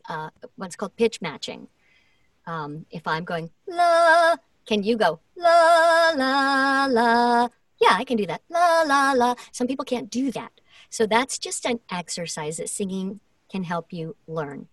As far as the support, yeah, some people naturally speak in a way that I'm not going to be able to get them to emote. So certainly, if that's an issue for you, then not you, Brian, but you as an actor. No, I feel you talking to me right now. I hear it. Not between at the all. lines. This is all between the lines, guys. We get it. Keep going. I hear about your voice. It's quite clear and it's strong and you're doing everything right. But some people you listen to, they're not. There's something going on there that's very charactery, but also could be very dangerous. What does dangerous mean to you? Dangerous means that repeated over a period of time will cause vocal nodes, fatigue, or loss of voice, or total loss of voice over time. Because it is a muscle, and in sports they say no pain, no gain. Yeah, if there's pain in your voice when you do it, that's not good. You shouldn't have that. You feel a sense of ease when you're working. Mm-hmm. Vocally, at least. You might be tired. You might be putting a lot of yourself into it, but your voice is not going to be damaged from what you're doing. It won't be damaged, but yeah, it does get fatigued, and I recognize my fatigue in my voice by it tends to coat itself with like a film, and I'll find myself going, it'll have a little mucusy thing on it. And that's my voice repairing. So people ask how you take care of your voice, which is probably your next question. Sure. Let's go. It's on the list, so let's hit it. It's a free-flowing conversation. We'll go. We'll just get it all. We'll hit it all. You're good, Brian. It's all this stuff that makes sense. Get a good night's sleep. Don't smoke. Unless, of course, your character is the smoker and that's what you're being sold as, then please continue to smoke your short-lived career. And the things you eat, drink. What are some secret hacks? Because I feel like people would know, like a cough drop or to drink tea. Those seem kind of obvious. What are the things that someone's a pro if they have this snack or home remedy? If they'll have their bottle of water that's not really ice cold, it's kind of room temperature or warm. Some people love these Grathers pastilles. They work for some. You used to have that when we worked together, and I feel like I've had those at your house. Yeah, I would buy the giant containers of them, and they work okay. Everybody has their things that work for them. Grapes work good for me. Barbecue potato chips work really good for me when I get like smacky sound. Potato chips help with that? They do for me. And incredible. I just love them too. That's like a little bonus is that they're like the best thing on the planet. Okay. Pineapple juice, but it hurts, your stomach. It hurts my stomach. But if I swish with a little pineapple juice, it like cleans out my mouth. Yeah. That stuff Coffee works. tends to dry it out. That's one of the sad things about if you're going to really invest in voiceover, just be ready to drink less coffee. Like if you're definitely going to really make it part of your living and not just a side thing. That's especially every year. I feel like I notice that more and more, and I'm like, no, this is the wrong direction for this to go. I don't like that. Coffee, it dries you out. It makes you smacky. You want to put sugar and cream in it, which makes you like hyper and mucusy. So it's really an attractive thing you're describing right now. And it's so pretty when it happens. Isn't it? Let's go back a little bit because some animation will come with a drawing on the audition, right? And some come without. Yeah. So can you talk about how it's different for you if you are given a character, if you're given those sketches ahead of time versus if you're not? It usually comes with a character description. They'll give you a drawing of the character, and that'll help you decide the voice. Like say, here comes a teenage girl. Okay, I'll put her in my teenage girl thing. But wait a minute, she's got braces. Okay, now she has braces. And it's the same layering thing. Oh, wait a minute, she's from Tennessee. Okay.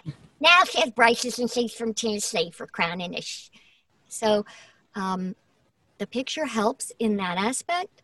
If they don't give you the picture, like in a video game, you don't always get that because you're in session and they'll be like, okay, so you did this character and now there's this other soldier.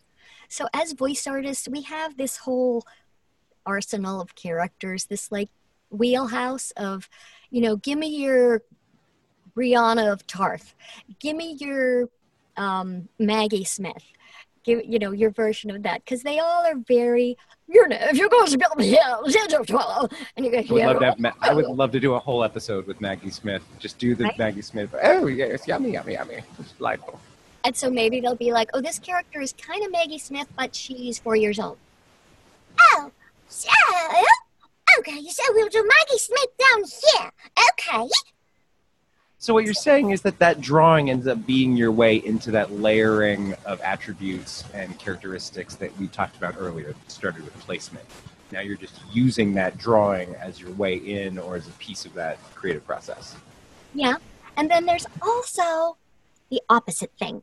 If they give me a giant hippopotamus that's green, I'll give them my giant hippopotamus green voice, which probably will live down here. But as a take 2, maybe I'd want to do a very high-pitched whispery one because that's just what they're not expecting. And they never know. Yeah, so this is an interesting one. With auditions, how often do you send in multiple takes? All the time. How many multiple takes? When will you stop yourself? I usually seldom send in any more than 3. Usually 2. If it's very specific, then I'll just send the 1.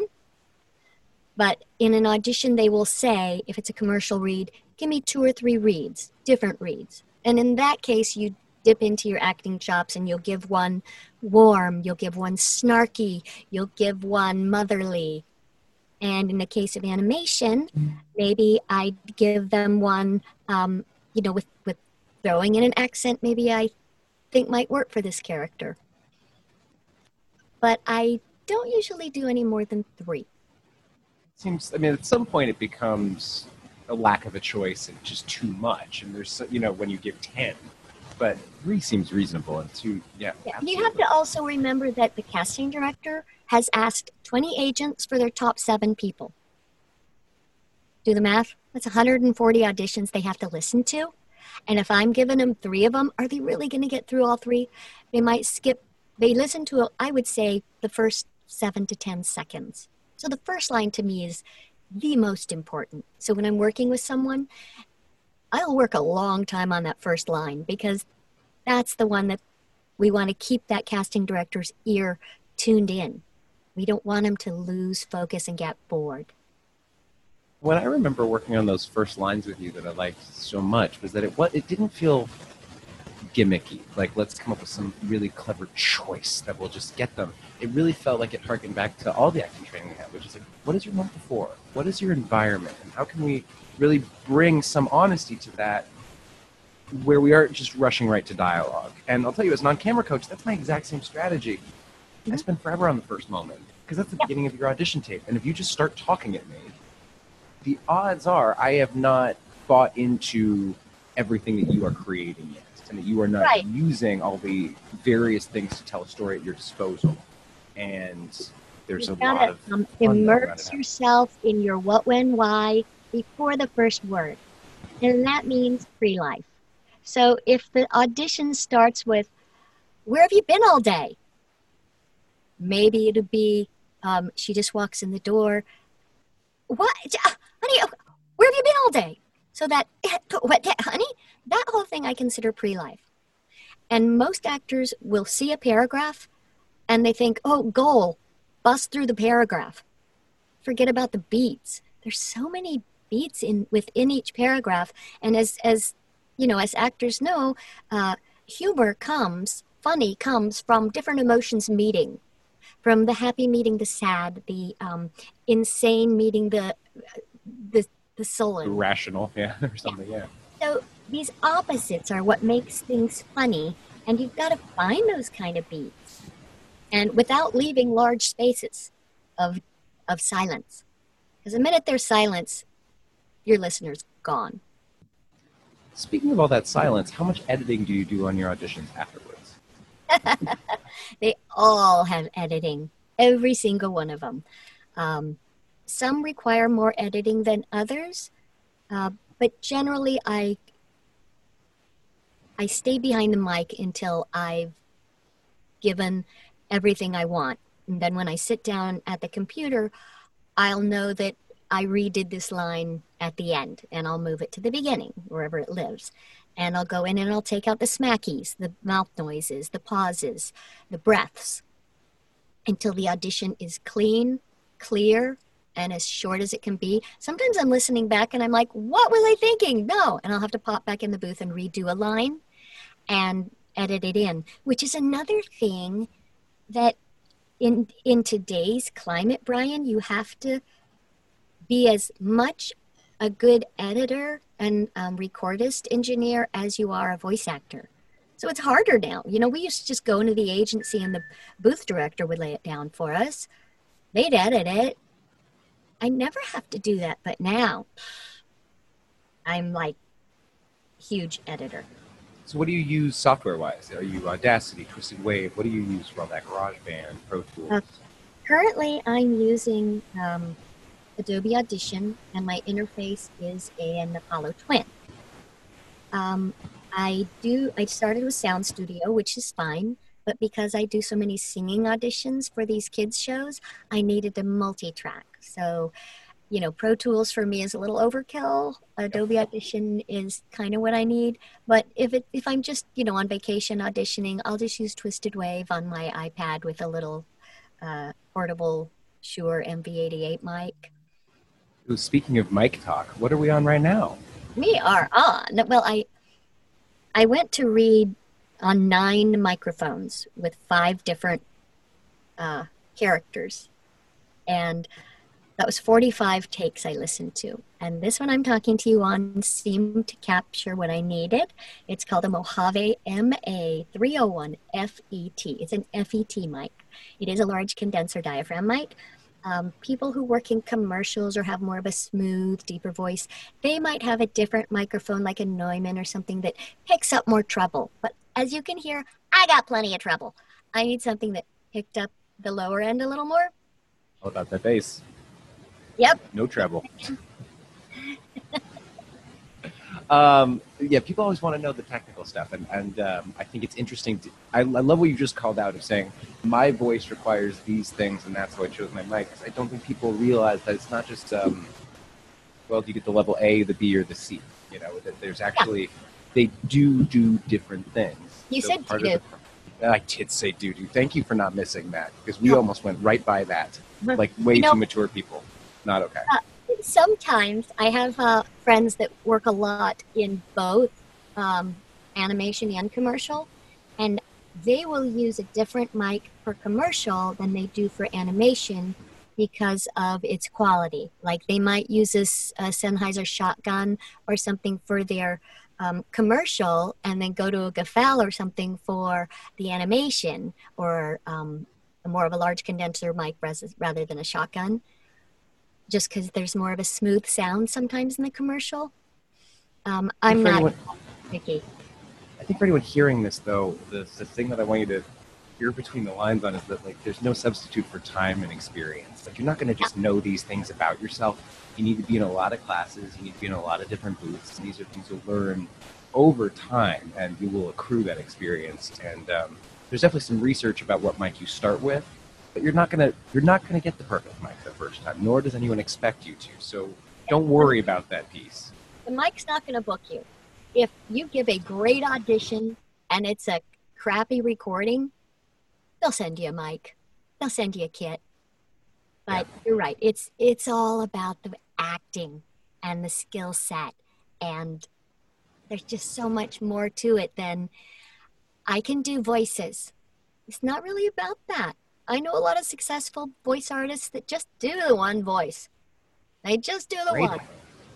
But they're great at it. Yeah. And it's organic and authentic. You know, I love talking about the craft, but I actually want to talk a little bit about business with you for a second, because I'm curious. What's it like becoming the lead of a giant show? Is it different than being the fifth voice on a show? Yeah. I think a lot of people want to be the lead of a Pixar movie, the lead of a kids series. Like, that sounds like heaven. Well, as far as just speaking of Disney features, Pixar features, unless you're an on-camera celeb, it's very unlikely you're going to get an audition for that or cast as it. I don't get auditions for any leads in any major features anymore. I mean, the reason I was Jimmy Neutron is because that was back before they did that, right? And they wouldn't do it again they better use me if Jimmy Neutron comes back. But that being said, I do get leads in, like, F is for Family. I have a number on of Netflix right now.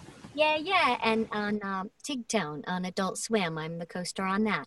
So Helpy, right? Helpy, that's right. He's so funny. It's a hilarious cartoon. I think for me, I'd have to say it's a responsibility to be able to represent it, and nowadays to be able to do your social media on it and to respond accordingly and to make sure that you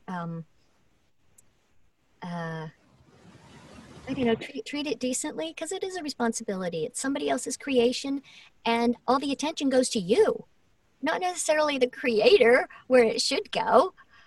You know what I mean? It's all like, how did you come up with that? Well, I did my best, but really it's the creators and the writers. I'm just the actor. How many hours a week or like per episode would you be recording for Jimmy? They would have a 4-hour session once a week, maybe. And you might get it done in under 4 hours. But that was back in the day, Brian, when we all went into the studio together and recorded together, which seldom happens anymore. Are you ever on like an Open Source Connect call or whatever with the rest of the cast, or is it just you and the director? It does happen, yeah, where they will have you with the whole cast, but I think in the interest of efficiency, it's usually done one-on-one now. But if it's a scene, I'm not sure how we're going to do it for this next season of a cartoon I'm doing that I can't tell you yet, but I know there are scenes that we've recorded before between two people where they've had us in the studio live together. So my guess is they're probably going to have us both on Zoom together. And there's this delay that happens. So you have to have this beat. Like, in voiceover, we don't walk on people's lines anyway. But now there's this extra little beat that has to happen, but you have to maintain that, that little spot right before you laugh, that I'm making this face, which is like right before I laugh. You have to be able to hold it. It's like the end of the Mike Myers movies where they hold the camera there just a little too long and the smile fades and fades and fades. You just have to be able to remember where you are with emotion. It's like hold an impulse. It's like it's like frozen in time for a second, and then you're allowed to let it go. Yeah, again. That's a really good way of putting it. Frozen impulse. Good. We'll use it. But so in the case of Jimmy Neutron, it was a personal responsibility being the lead, and it was a certain number of hours of self-care. Did any executive ever sit down and be like, this is what it means to be the lead, it's like, this is what we expect of you, and here's your media training, and here's your public, like, is there a whole series lead camp? Nah, I've never been to series lead camp, but let it be said that I am like uber responsible, and I usually don't do anything wrong. I know there are other people who like consistently show up late, or there's some things some voice actors have done, not very many. We're all really, really nice, but there have been a couple people over the years that I thought have misbehaved. And some some of them get away with it, some of them don't. But I don't know. It's kind of useless to talk about that because most voice actors I've ever worked with have just been kind and caring and considerate. And I'm just so lucky. How in the heck did I fall into this business? I like it so much. It's so much fun. It is. It is. I want to ask you a couple. If you have more thoughts on this, feel free. But I'm going to frame this as a lightning round. Just a couple questions. Give me your first impulse answer. How long should an actor wait before making their first animation demo? I would say make your commercial demo first, and then when I make demos for actors, if they're already an established voice actor, I find it's easier to create the animation demo. If they're just coming into it fresh, I can't tell them how long it'll take. It might take 2 years. It might take 10 hours. It depends on the actor, really. So breathe into the idea that your reel is not an instantaneous thing unless there's a lot of training. Yeah. Even for on-camera actors, switching over to the skill set of voiceover is learned. So I'm working with a really well-trained actor right now, but this is a new medium for him. So we've spent probably 5 hours, 5 different sessions so far, gathering materials, working on these pieces for his commercial demo, and we're getting there. And then there's a record session, maybe 2 record sessions, and then there's editing sessions. It takes a while. It's I think it's much closer to for on-camera actors, for an on-camera actor's demo. You don't create the demo before you start working. You have to work first. You have to. It's something that, a beautiful demo, like the one that you'd really be proud of, that has all the credits and all the different characters that you specialize in, and again, for on-camera, has like network TV logos or things like that. You don't just roll out of bed for that. Right. It takes years to get to that, and I think for animation, it's discovering those characters where they're truly yours. Yeah. Well, you make them, and you find the ones that are strong for you. Who can you channel? Can you really channel your mom, your great aunt Gertrude? All these people become characters that you can perform. So for a commercial demo or an animation demo, it's new stuff from the get-go. But as you work, you pull from your completed material, just like you do as an on-camera actor, and you insert that into your demo.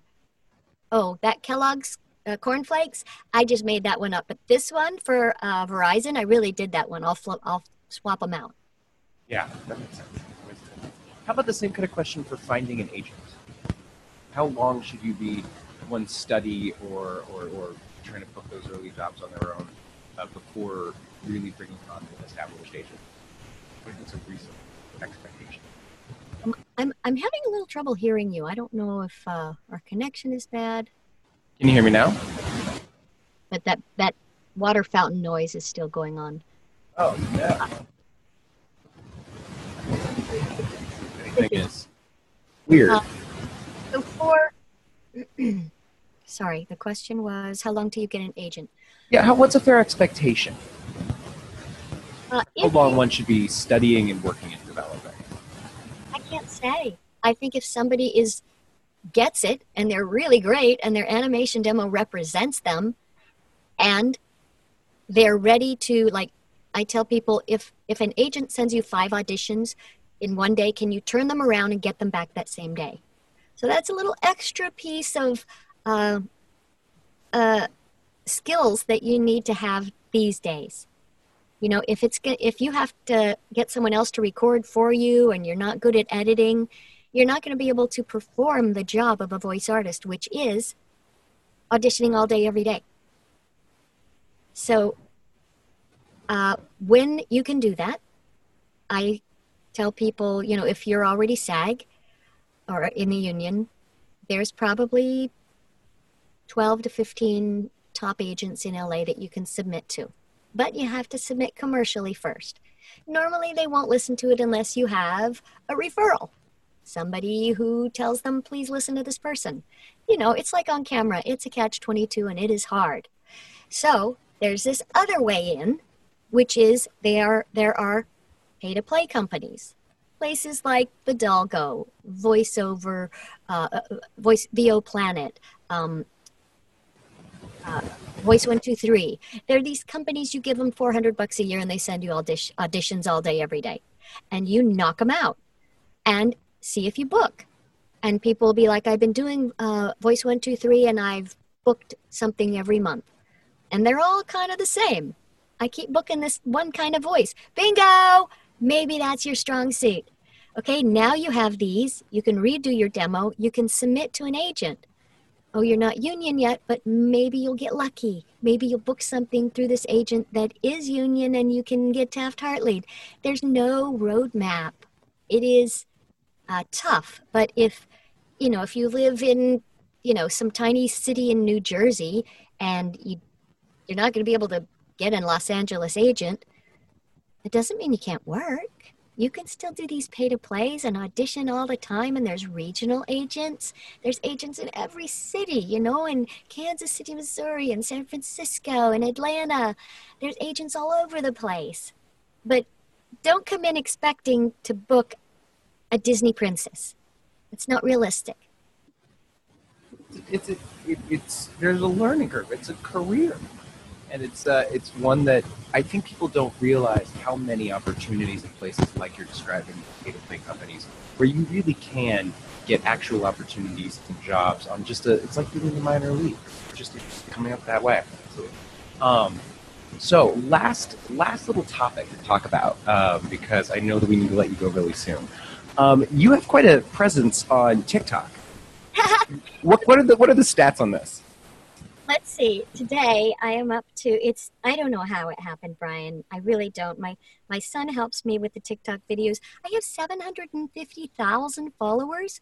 I have 14 million likes. My last video is up to 1.1 million views. I don't know. I hope that we get to keep TikTok because I like having all those people like me. It makes me feel good. You are a popular lady. 14 million people. If that doesn't get you a job, I don't know what can. It's true. What kind of videos do you... from influencers now. They're like, do you want to be an influencer? What do I have to do? You have to hold this little piece of product up in your video. I'll think about it. So what kind of videos do you do? Where do you find the inspiration for it? And has it been beneficial to your career, or is it just a hobby? I don't know if it's necessarily been beneficial to my career because my audience is mostly girls from 8 years old to 17 years old in the United States, which are the people that like and watch my cartoons because, I don't know, that seems to be my audience. So I love them so much for following me. The videos tend to be like, have you seen me in this cartoon or this cartoon or this cartoon? And they're like, I didn't realize you did that. I love that cartoon, or I love that doll. I had that doll when I was little. And then I have a couple other things where I'm singing, or I have a couple characters. I have the rich lady who has sunglasses and a hat, and she does things like she's like the Maggie Smithy thing. And then I have another one that she wears overalls and a red bandana, and she always contradicts the rich lady. So there's the cartoons, there's the singing, and then there's the characters, and all of them seem to do okay. Beautiful. I love it. What's your TikTok handle? It would be Debbie Derryberry. DEBIBERRY. Same for Insta. Same for everything. Well, you just guessed where I was going with that. If people want to get in touch with you, is Instagram the best? Is TikTok the best? If they want to check out classes or anything? My website, DebbieDerryberry.com, tends to have a lot of information. If you just want to, have some fun and watch the TikTok videos, you can comment there. I can't get back to all of them because I end up with like 2,000 to 4,000 comments. So if you really need an answer, I also have a Facebook voiceover page, and you can send me messages there. It's not that hard. There's just one of me. So you can get a hold of me. Most people don't have a problem. I answer my emails. And I will put in the show notes your website and all of that stuff so people can find out about your book and your coaching and all that stuff in one easy place. I'll put a link to TikTok. Hopefully people already have it downloaded because apparently on Sunday that's not going to happen anymore. We'll find out.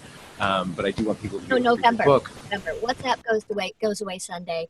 TikTok gets to stay till November if they follow some rules. Well, it's very exciting, and I hope that you keep your millions and millions of likes, because who wouldn't want to keep being liked by millions and millions of people? Me too. And I like talking about voiceover. I don't necessarily want to be known as the coach or the teacher. I do it because I love it and I'm good at it, but my favorite part is being behind the mic. So hopefully I'll just keep booking gigs and doing voice work because it's my favorite. Well, and in the show notes will also be a link on your website. You have that link to all of your beautiful characters where you can hear 15 seconds and you can really see the magic that is this 4'11" woman here and all the characters she has inside of her. It's incredible. Oh, it's so sweet. 4'10". 4'10". I gave you the extra inch. I gave you the extra inch because I was feeling generous. Debbie, thank you so much for coming on the show. I know you're busy and you've got family and all sorts of work commitments. Thank you so much for coming on, for connecting with me, for sharing your thoughts. It's awesome, and I just had the best time chatting with you today. So, Brian, thank you so much for having me on the show. You're a great interviewer, and you guys, you can't see him, but he is adorable. Hire Brian Norris. That's it for the day. Thank you so much to Debbie. Thank you to Rebecca. Thank you for listening. I hope you have enjoyed our focus on voiceover.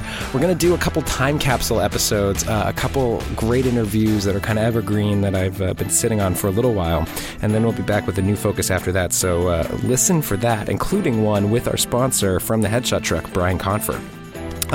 Please check out all our friends and sponsors, John Rosenfeld Studios, Headshot Truck, Actor Salon. Please rate and review the show on Apple Podcasts. And don't forget JRS Happy Hour Conversations. I haven't even mentioned those.